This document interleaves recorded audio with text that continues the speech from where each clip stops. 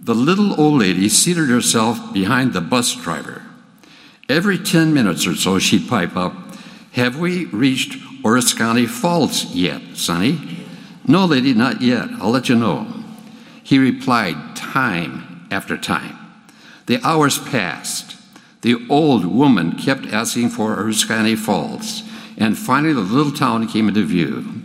Sighing with relief, the driver put on the brakes, pulled over, and called out, "This is where you get out, lady." "Is this Oriskany Falls?" "Yes," he bellowed. "Get out."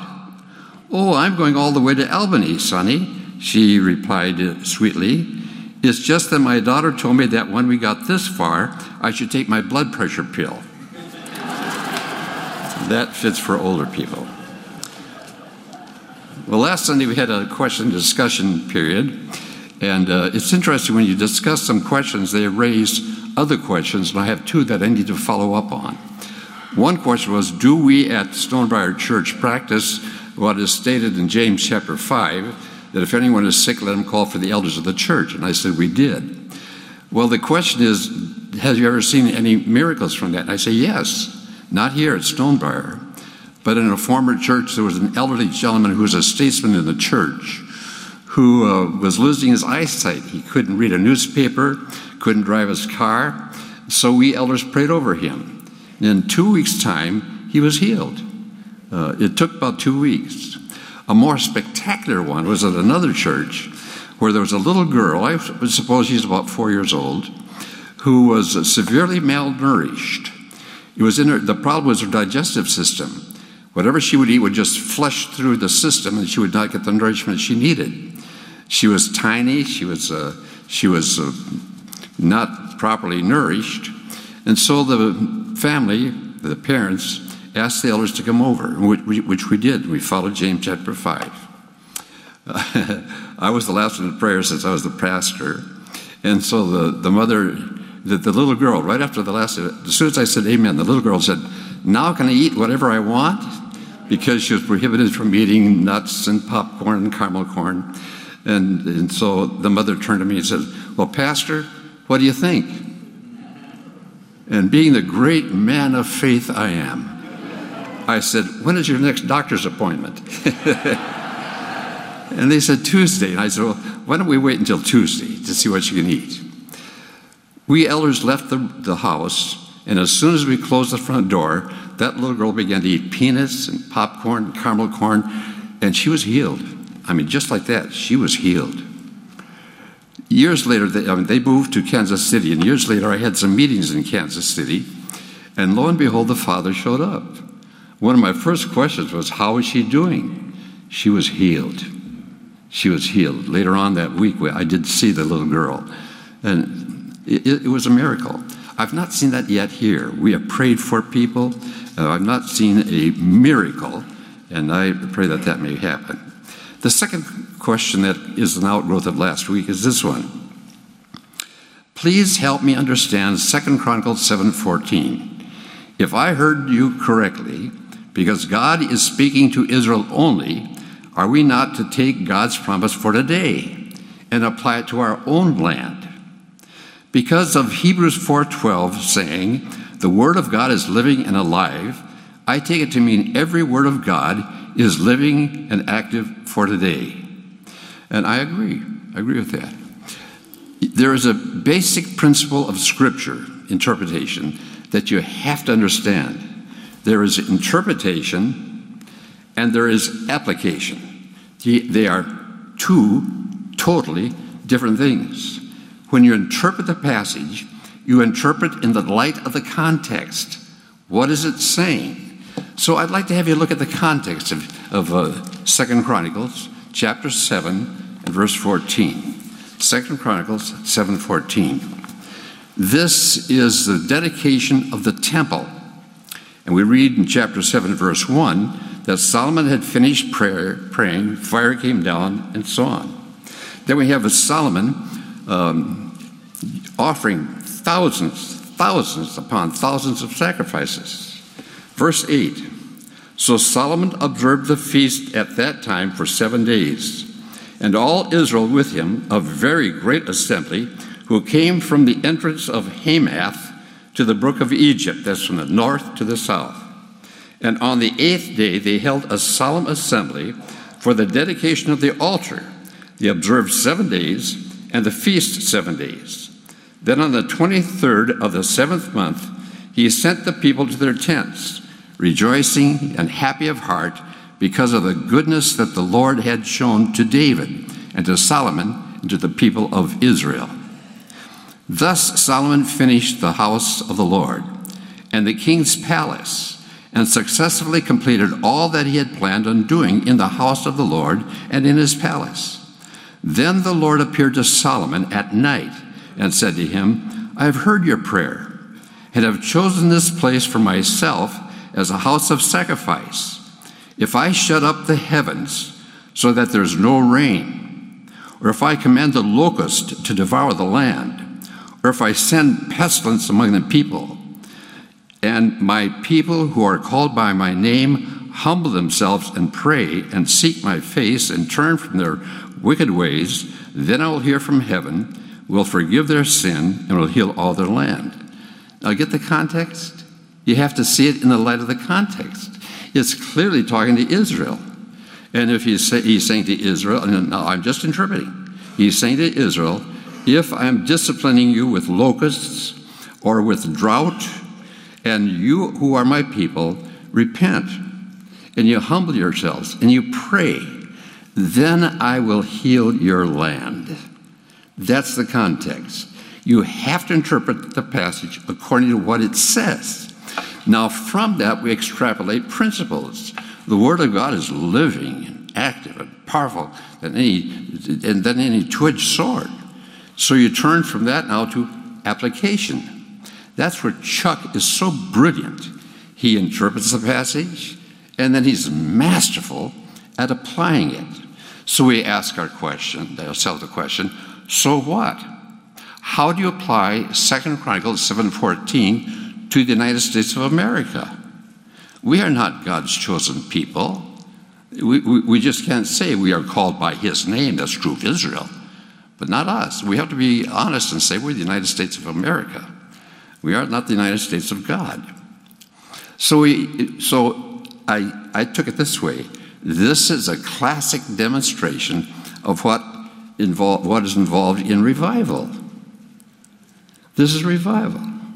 So although we are not God's chosen people, we ought to humble ourselves and pray and turn from sin to God and let God bring about revival. One of the questions you remember last week was, why is it that every revival is preceded by prayer? I think this explains it, that every single revival is preceded by prayer. If I could say very quickly, in my lifetime, I've never seen a time when our nation, the people of God in our nation, of all denominations, are praying for revival. I've never seen that in my lifetime. But you find more and more and more people are praying for revival. I pray that every day, literally. Not for the sake of the United States. I want that, of course. I love my country. But I pray for God's honor.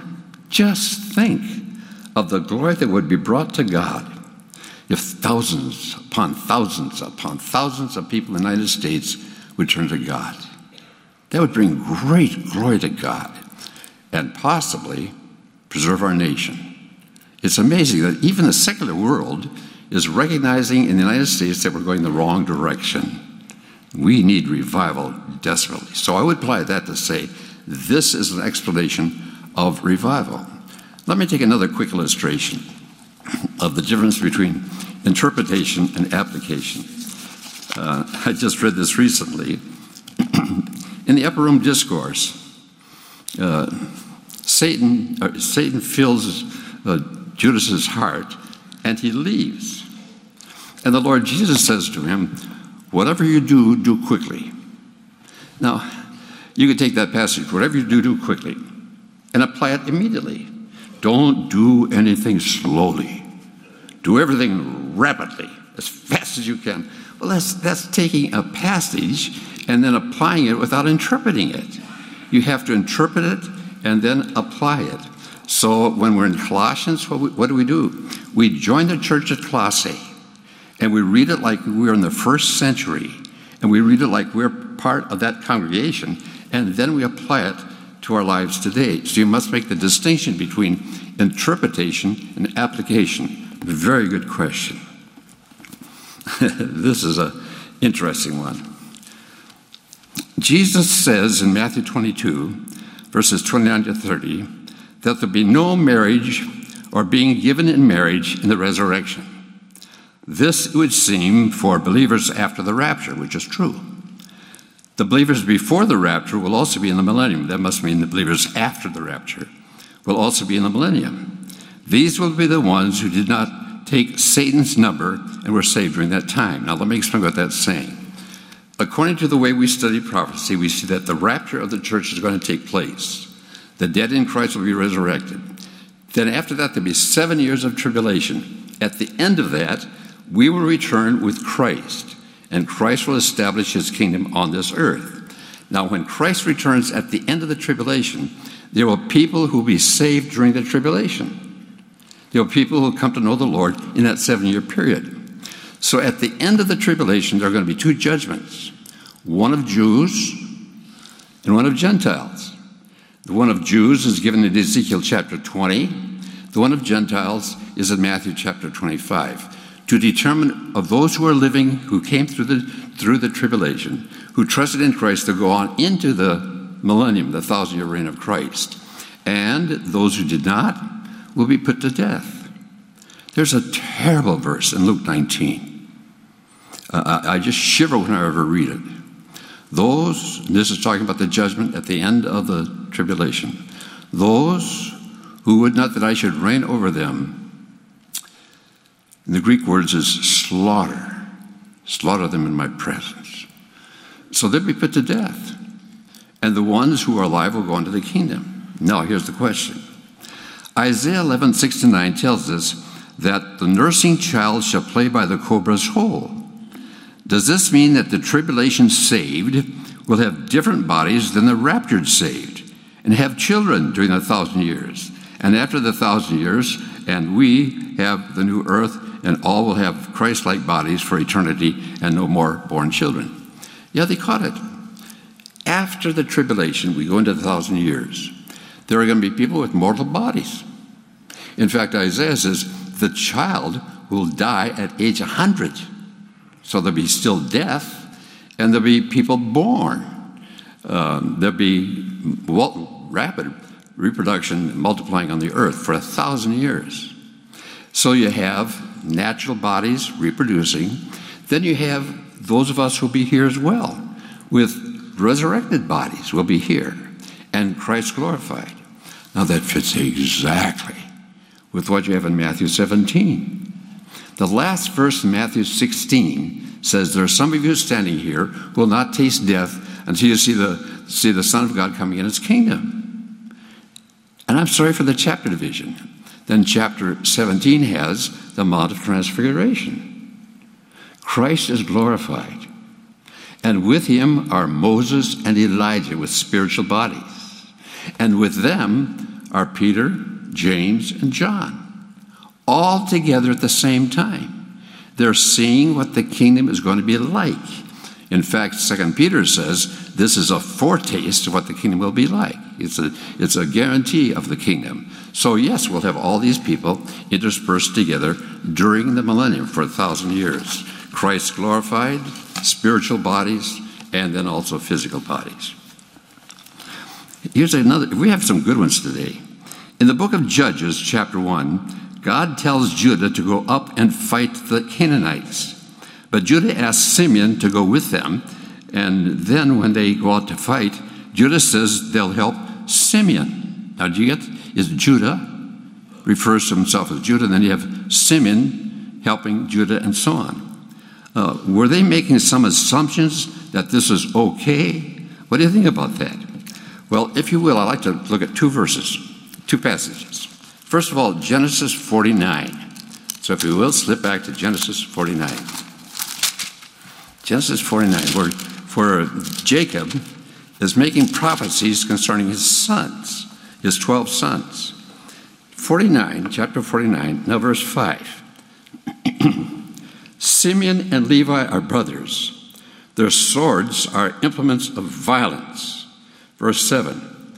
Cursed be their anger, for it is fierce, and their wrath, for it is cruel.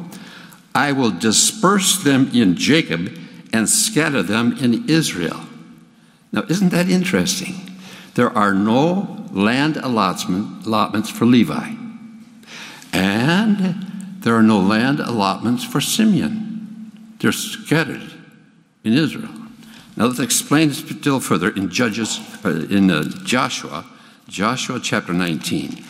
And this explains what we have in this whole interchange of Judah and Simeon. If you will, Deuteronomy, Joshua. Isn't it Joshua after? Yeah, it is. Joshua is after Deuteronomy, isn't it? I'm teasing you. Joshua chapter 19. Those of you with electronic Bibles have found it long ago. Okay, Joshua 19, verse 1. Then the second lot fell to Simeon, to the tribe of the sons of Simeon, according to their families. And their inheritance was in the midst of the inheritance of the sons of Judah. So they had no specific land allotment. It was just scattered in the people in the tribe of Judah. Now drop down to verse 9. The inheritance of the sons of Simeon was taken from the portion of the sons of Judah, for the share of the sons of Judah was too large for them.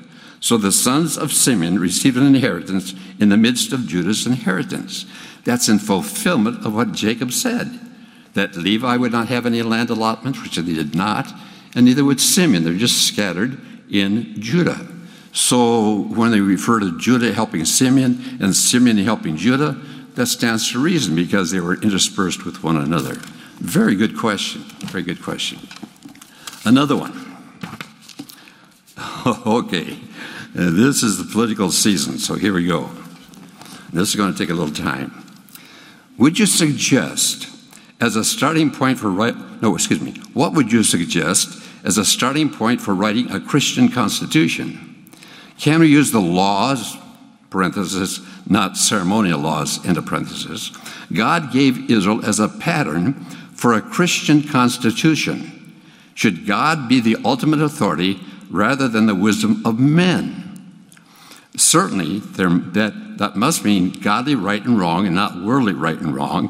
How can we know the complete counsel of God if we leave out the Old Testament? I would argue for a state that follows the law of God, but not a theocracy that is ruled by the church. The separation of church and state, as in the Old Testament, seems reasonable. There was a king over the state, but a high priest over the church. What are your thoughts? That's very, very interesting. What should be the best constitution of the United States, or for any country? The problem with any form of government is human depravity. I don't care what kind of government you're talking about. The problem is the sinfulness of man. Many, many years ago, I can still remember this conversation on a plane. There was a gentleman who had graduated from the university several years earlier, and we were talking about government, and he said that in a bull session, a long bull session in the dormitory, in the secular college or university, they came to the conclusion the best possible form of government would be a benevolent dictator. And I said, you're going to have it. That's going to happen. I said, it's not going to be a dictator, it's going to be a king. A king is going to rule over the world. And of course, he was mesmerized, right? And it made it possible to go on to give the gospel. The problem is the depravity of man. Where are you going to find a benevolent dictator? Power corrupts. Absolute power corrupts absolutely. When he suggests the possibility of having a theocracy, and you have Old Testament as a pattern, you can't avoid it. Israel was a theocracy. You have God, the king, and the priests were under the king. So you have God, the king, and then the people. That's a theocracy. And you can't divorce God from religion in the Old Testament Jewish economy. You can't do that. So we don't want a theocracy. A theocracy can be very dangerous. It goes all the way back to your definition of what's the kingdom of God. Well, I'm not going to get that's another rabbit trail. But the whole point is you can't have absolute authority vested in one man because of sin. Therefore, I think our Constitution is a stroke of genius because you have three parts of the government. So we talk about balancing government. And the government, of course, as you well know, is the legislative, the administrative, and then the judicial. The trouble is when one of these gets out of line, you have real problems. For instance, when the judicial, instead of deciding what's right and wrong, begins to legislate, you have problems. When the administrative leaves the responsibility of administrating and goes into the legislature, you got problems. That's why they have the Constitution. The Constitution was meant to protect the people from the government. Did you hear me? The purpose of the Constitution was to protect the people from the government. That's why they say government of the people, by the people, and for the people. It's not a government for the government, by the government, and so on. It's not that at all. The whole thing is set up with this balance of powers in order to protect us from the government. The trouble is it's gotten turned upside down so that now the idea of public servant, now that's a classic oxymoron. Public servant. Good night, they make laws that benefit themselves apart from the citizens and so on. So I think that the best form of government is what we have because of the depravity of man. Tocqueville, as you well know, visited the United States, and he says the strength of the United States is the quality of its people. And he says the government that we have will be successful until the citizens get their hands on the treasury. And then it's going to collapse. And right now what's happening? People are buying votes, the officials are buying votes by giving things to the government, by giving things to the people, by giving things to the people. The problem in any government is the depravity of man. I don't think you can do anything else on that. It goes on to say this, is there such a thing as godly discrimination? Can we treat Muslims differently from the perspective of the state because they want to destroy all that we hold dear? Now that's an excellent question. The problem with the Islam religion is that they believe in a theocracy. They cannot, nor will they, separate government from religion. That's why the Ayatollah is over Iran. It's a religion. It's a theocracy. They believe that the government is the religious organ. We believe in, obviously, we believe in immigration. All of us here are descendants of immigrants, but it's legal immigrants. And they are immigrants who were assimilated into the United States. I know they spoke their own language. I can still remember there were German-speaking Lutherans and Svenska, Swedish-speaking Lutherans and Norska, Norwegian, and so on. They would have church in their language, but they were assimilating in the United States. You cannot have that with Sharia law. You can't do that. So you have to treat Muslims very, very, very carefully. They are not geared to assimilate into our culture. It's a real problem. That's a problem, big problem. Okay, next one. Randy Alcorn made an allusion in his book, Heaven, which struck a responsive chord with me. He suggested we are going to have responsibilities assigned to us by God to challenge us and provide opportunities for growth. One area he mentioned was potential plans of God for activities related to all of the created universe, planets, stars, black holes, and so on. I so enjoyed my career in the space program, Continuing such activities with God-given new capabilities and under his tutelage has great appeal. Now, that's a very interesting subject. Randy Alcorn's book on heaven is a very important book. The thesis of the book is that life in heaven forever will be much like life on earth without sin. It will be like Adam and Eve before the fall. We'll be working. Now today, W-O-R-K is a four-letter word, but that's because of sin. It's a privilege to work. It's a privilege to have responsibilities. And it'll be without sin. And that's what he emphasizes. His whole book is a rebuttal of the Platonic idea of heaven. You're sitting in a cloud plucking a harp. No, it's not that. There are going to be activities on this earth. So the question is, will I be able to pursue the space program? Very interesting question. As I look at the concept of rewards in heaven, I get the idea, but there's another thing I was going to say before I get that. There's another statement that needs to be made. Randy Alcorn bases many of his comments on heaven on verses that deal with the millennium. Remember, it's rapture, tribulation, return, millennium. And many, many verses that are in the millennium, he applies to the eternal state. He can do that in many ways, which is correct. My students at Dallas Seminary often heard me say, the kingdom, the millennium, is the front porch of eternity. Many of the blessings that are in the millennium go on into eternity. So what you see in the millennium, I think, except for sin, will go on to eternity.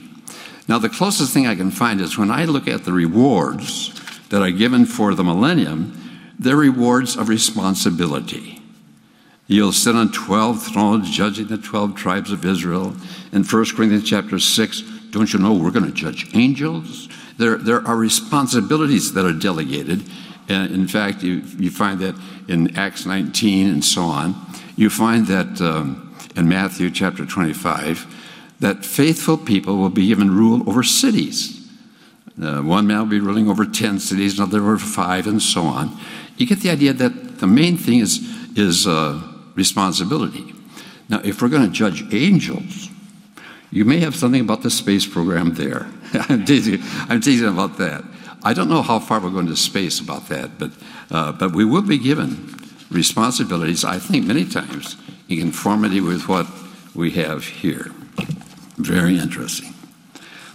How should I pray for God's kingdom to come soon and for God-fearing leaders to rise to power to promote peace for believers? I desperately want Jesus to return soon, as well as for God-fearing leaders to rule us. But I sometimes feel like I'm praying for total opposites, since evil times must precede the coming of the kingdom of God. Now that's interesting. There's no doubt about it. We are to pray for the coming of God's kingdom. I don't think we do enough. The Lord said, pray like this: Our Father who art in heaven, may your name be hallowed or honored. May your kingdom come. May your will be done on earth as it is in heaven. Every one of those requests in the Lord's Prayer is for the coming of the kingdom. In fact, when you look at Revelation, you talk about the prayers of the saints. I think the prayers of the saints are not praying for Aunt Susie's broken hip, but the prayers of the saints for the coming of the kingdom, when Christ is going to be glorified. We should be praying for the coming of the kingdom.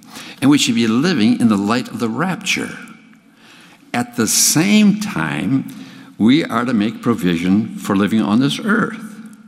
I knew of no one like John F. Walvoord, the late president of Dallas Seminary, who honestly believed that the Lord would come in his lifetime. Max and I saw him the day before he passed away. And he was so disappointed. It was quite obvious he was going to die before the rapture. But that same man was over a huge building program at Dallas Seminary. When I came to Dallas Seminary, the seminary faced Swiss Avenue. The address is 3909 Swiss Avenue. In his lifetime, they switched the whole outlook of the seminary to face Live Oak. It was a huge building program, buying properties on Live Oak, putting up buildings, and he was behind all that. So there you have that strange apparent anomaly of living in the light of the rapture and at the same time making provision on this earth. So we're supposed to do both. You can't give up. For instance, when you find the servant that's serving faithfully, and the king comes. So you're supposed to be going about your work, just as though the rapture is not going to happen tomorrow. We don't know what's going to happen. But to live your life that way. That's why a good man leaves an inheritance to his children's children. You keep on working and working and still expect the Lord to come. So we just live that way, expecting, hoping that the rapture will occur, but we don't know when. But living faithfully on this earth, even so, just be found faithful. This is a tough one, we're facing it here in Max's family. Is it all right for a Christian to be cremated? Then this dear lady gives one of the best defenses for burial in contrast to cremation that I've seen succinctly given. Here's what she says. Cremation has its roots in pagan religion. Number 2, Abraham, Isaac, and Jacob set the example of burying their dead. Even Joseph made Israel promise to take his bones, which should be his body, take his body to the promised land and bury him there. Number 3, the human body is a wondrous creation of God. To burn it on purpose, especially since believers are looking to be raised bodily and changed at the rapture of the church, feels disrespectful of God, though I know that buried bodies will decay and turn to dust in the grave anywhere. I don't think it's a sin to be cremated. Obviously, the cost is terrifically different for having embalming, burial, and all the other expenses, in contrast with cremation. And for this, I'd like to have you turn to 1 Samuel chapter 31. 1 Samuel chapter 31. 1 Samuel 31. 1 Samuel 31, the last chapter in 1 Samuel, in verses 10 to 13. Now remember, in 1 Samuel, Saul and his sons were killed by the Philistines.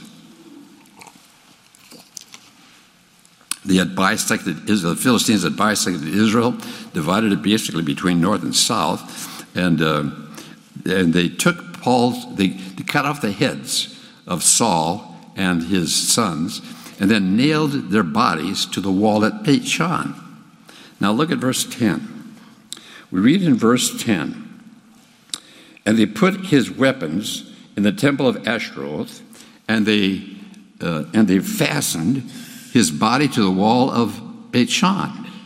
Now, when the inhabitants of Jabesh-Gilead heard what the Philistines had done to Saul, all the valiant men rose and walked all night and took the body of Saul and the bodies of his sons from the wall of Beth-shan, and they came to Jabesh and burned them there.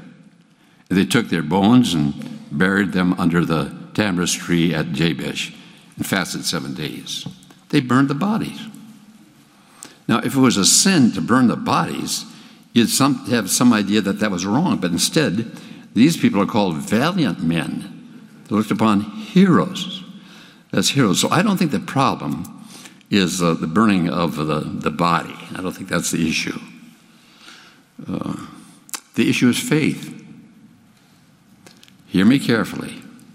In Romans 14:23, Paul says, whatsoever is not of faith is sin. You know what he's talking about? Foods. The observance of days. And he's saying this: if you have any question about foods, and you eat the food with doubts, you're sinning. If you have a question about days, and you don't observe the day with faith, you're sinning. Two Christians can do exactly the same act. For one will be a sin, but there won't be. What do you mean? Well, let me explain or illustrate. This is back when Roman Catholics did not eat meat on Fridays. Some of us can still remember that. They would not eat red meat on Fridays. They would only eat fish. Every restaurant throughout the whole United States would always have fish on the menu on Fridays because the Roman Catholics would not eat meat on Friday. Well, I was teaching the book of Romans, and the Roman Catholic came to know Christ. Wonderfully converted. And a few weeks later, I asked him, how are you coming along? He said, I'm having a terrible time. I said, what's your problem? He says, I feel so guilty when I eat meat on Friday. You know what I said? Don't you dare eat meat on Friday. If you have doubts, you're sinning. Now, since then, that's been lifted, of course. But if you have a doubt about something, you go ahead and do it, you're sinning. Why is that a sin? Well, think about your mental process. I don't know if I should do this or not. I'll do it anyway. Look what's going on. There's no faith there. You're not concerned with your relationship to the Lord. You're just being totally self-interested. So whatsoever is not of faith is sin. Two people can do exactly the same thing. One will be sinning, the other would not, depending on whether you can do it in faith or not. So you have questions about anything, don't do it. Now, if you have questions about cremation, don't you dare do it. You must be fully convinced in your own mind. In fact, those are the words that Paul uses in Romans 14. Let every person be fully convinced in his own mind. Don't do anything with doubts. This is another one. The same person asked this question. For as the new heavens and new earth, which I will make, shall reign before me, says the Lord, so shall your descendants in your name remain. Then this is underlined. It shall come to pass that from one new moon to another, from one Sabbath to another, all flesh shall come to worship before me, says the Lord, and they shall go forth and look upon the corpses of the men who have transgressed against me. For their worm does not die, and their fire is not quenched. They shall be in abhorrence to all the flesh. Clearly, this passage speaks of eternity, the time of the new heaven and earth. But in what sense will believers gaze on the corpses of unbelievers? Certainly will not look into hell. What does this mean? I don't think that this is talking about what you're going to see through all eternity. I think that this is simply the judgment at the end of the 1,000 years. You're going to see these people put to death, and you look on their corpses, that's it. Then you go on into eternity. I don't think that means you're going to be all the time looking back. I don't think that's it. It's looking at the judgment that will take place on those people. Good questions. Very, very thoughtful. This is a question that comes up quite often. Will sacrifice be reinstituted during the millennium, during the 1,000 years? Bible study resources call the temple described in Ezekiel 40 to 42 as the millennial temple. That's true. There's going to be a temple for 1,000 years on this earth, a millennial temple. No temple in eternity, for God is present there. You don't need a temple. And there are provisions for sacrifices in this temple in Ezekiel. And that's true. There will be sacrifices during the 1,000-year reign of Christ. Sacrifices. Christ has been sacrificed, that's it. But these will be memorial sacrifices. Just as in the Old Testament, there were sacrifices. They didn't save. They anticipated the sacrifice of Christ. So in the millennium, there'll be sacrifices that will look back and be memorial sacrifices. They have no atoning value, nothing, there'll be salvation. I take it that those sacrifices will take place during the millennium. I won't take time to discuss this, but you may want to sometimes just look up the subject of the covenant of Levi. The covenant of Levi is said to be a covenant that will go through the 1,000 years. It's so interesting. You hear much about the covenant of David, but nothing about the covenant of Levi. And the covenant of Levi is for the 1,000 years, and their sacrifices are going to be pure and clean and so on.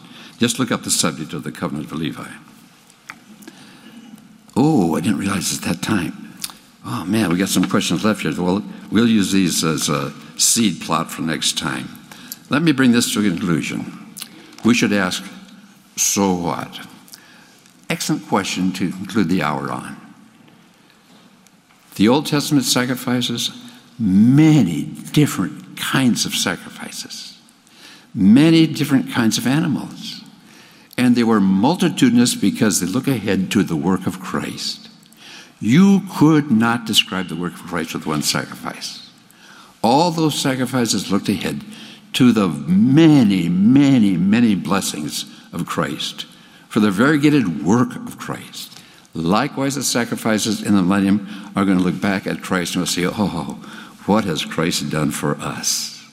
You can't get over it. So when we stop to think of who Christ is and what he has done, you've got the gospel. The gospel always revolves around two things. Who is Christ and what has he done? Who is Christ? He's God, man, welded together in one person. Nobody like him in the universe. God and man in one. What did he do? He died on the cross, became a human, God, man, and then paid for our sins on the cross so that we might be saved by grace. I can't get over Ephesians 1, that we might be to the praise of the glory of his grace. 3 times over. That we might be to the praise of the glory of his grace. Why? For anybody to get to heaven, we're going to be praising God for eternity. Somebody will say, 2 saints in heaven? That's a joke. No, it's to the praise of God's grace. Grace means it's a gift. Salvation is free. And when I'm in heaven, I'll be a trophy of God's grace. And I'll stand there not because of what I've done, but because of who Christ is and what he has done. And we'll be praising God for his grace in saving Stan Toussaint. Put your own name in there. We'll be praising God that you're saved by God's grace as a gift because of what Christ has done for you. I pray that every person has accepted that grace. You've recognized that Jesus Christ died for your sins. And you've turned to him. And you said, Lord Jesus, thank you. I'm trusting you to save me. I have no works. I have nothing to present to be saved. I'm just trusting you to save me. I pray that every person in this room has done that, so that forever and forever and forever, you and I together will be for the praise of God's grace. What a privilege. Our Father God, we thank you for this delightful class. We pray that there may be indeed a spirit of love and grace and fellowship and excitement and enthusiasm for the things of Christ. We pray, Father, for those who are here who have never trusted Christ, and we pray that they may trust in Jesus Christ as their Savior. And above all, Father, we pray these things not for the glory of any teacher or any executive committee or any human person, but we pray this for your glory. May you receive the glory. May you receive the honor, because it's all of your grace. Watch over us today, we pray, for your glory. In Jesus' name, amen. Thank you for your kind attention. Next week, we'll take up a new section of Colossians.